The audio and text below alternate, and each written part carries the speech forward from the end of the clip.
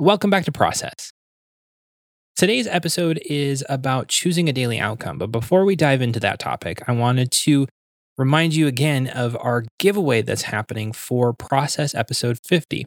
I'll put a link in the show notes, but all you have to do is head over to our community at community.effectiveremotework.com, sign up for an account, and at the top, there's a topic that says Process episode 50 giveaway.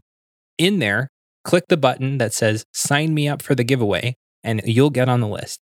That's it. Francesco D'Alessio has offered to give away 3 copies of his new course, Choosing Your Perfect To-Do List, and I'm really excited to share that with you. Today's tip is to choose a daily outcome. What is a daily outcome? Well, a daily outcome is a task, project, or desire that you have decided to be intentional to do your best to complete today. It basically becomes a guidepost for your day and a marker of if you were successful. Now, like I said, it doesn't have to be a task. It doesn't have to be a do thing. It doesn't have to be a project. It can be a desire or an intention that you have set yourself towards, such as, hey, I want to enjoy my lunch today. Make Time, the book by Jake Knapp and John Zorotsky, talks about this in frame of your daily highlight, your one thing that you want to pick today. That is your highlight of the day. It's something that moves the needle forward. Getting Results the Agile Way by J.D. Meyer talks about it in terms of picking your 3 daily wins. The Most Important Task concept also is something similar, where you pick your 3 most important tasks for the day to do. Coulter Reed has a great article on some of the ideas behind the daily outcome or the daily win, but it's basically you're selecting a win condition for the day. If your day falls apart, you still have something that you can look back to. It's like, did I make progress in this one thing or not? So some example outcomes that you might have is you can further the project. Take a project that's on your plate that's important to you, mark that down as something that you want to further. You can either choose an action, or if you know you're going to get a lot of actions done on it during that day, just say that you're going to further the project. Just set yourself to move the project forward. You can also merely select a task to complete. If there's something important on your plate or something that you know will be beneficial to you, select that for your daily outcome. Today, my daily outcome was to spend some time in prayer and to do a Pilates workout. I just got done doing that before I recorded this podcast, and I feel a lot better as a result of doing it. So I would consider my day a win already, even though it's just started. You can also select something as an outcome as something to be mindful of. So one thing I tend to do is on a weekly basis, I'll select an outcome that I want to be intentional toward, such as I want to make sure that I'm giving my full attention to my family and kids when I'm not in work mode. An outcome is also something you can select that's an intention. As I mentioned in an example earlier, you can say, I want to enjoy my lunch today, if you know you're going to have an especially busy day, or I want to make sure that I get 15 minutes to process or journal, or something like that. It's an intention that's not necessarily an accomplishment, but it is something that keeps you on track, that gives you some space, that gives you something to look forward to throughout the day.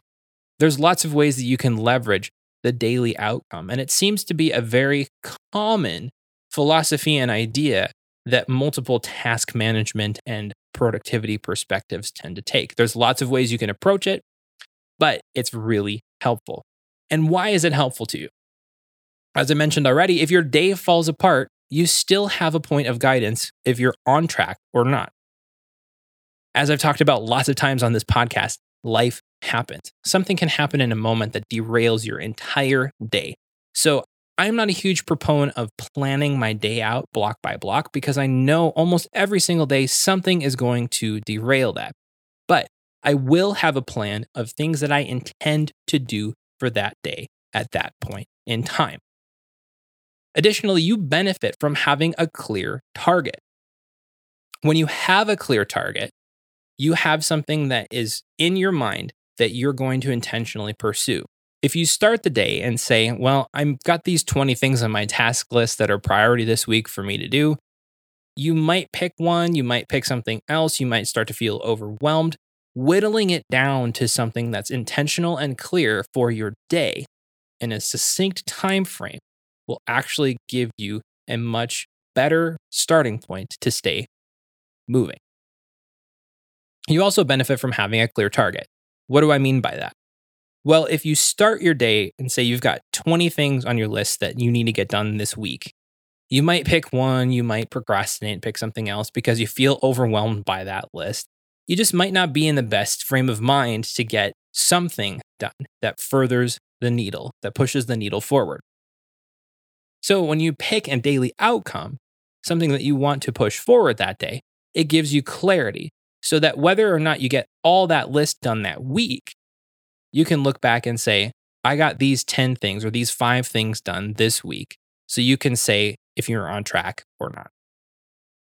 Sidechained with that is that you give yourself a defined success point or a metric for the day that's not the completion of your to-do list. It can be really easy if you're not in a planning mode to get caught up in the completion of all your available tasks in your task manager or everything that's on your list or all the stuff in your inbox or whatever it is.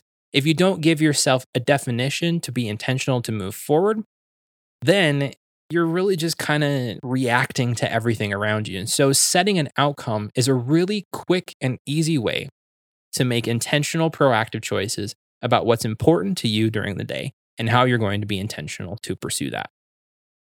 If you want to learn a little bit more about this concept, I've mentioned a few resources in this episode, such as the book Make Time by John Zeratsky and Jake Knapp, the Getting Results the Agile Way book by J.D. Meyer. There's the concept of the most important tasks, which I'll link in the show notes. Same thing as Eat the Frog.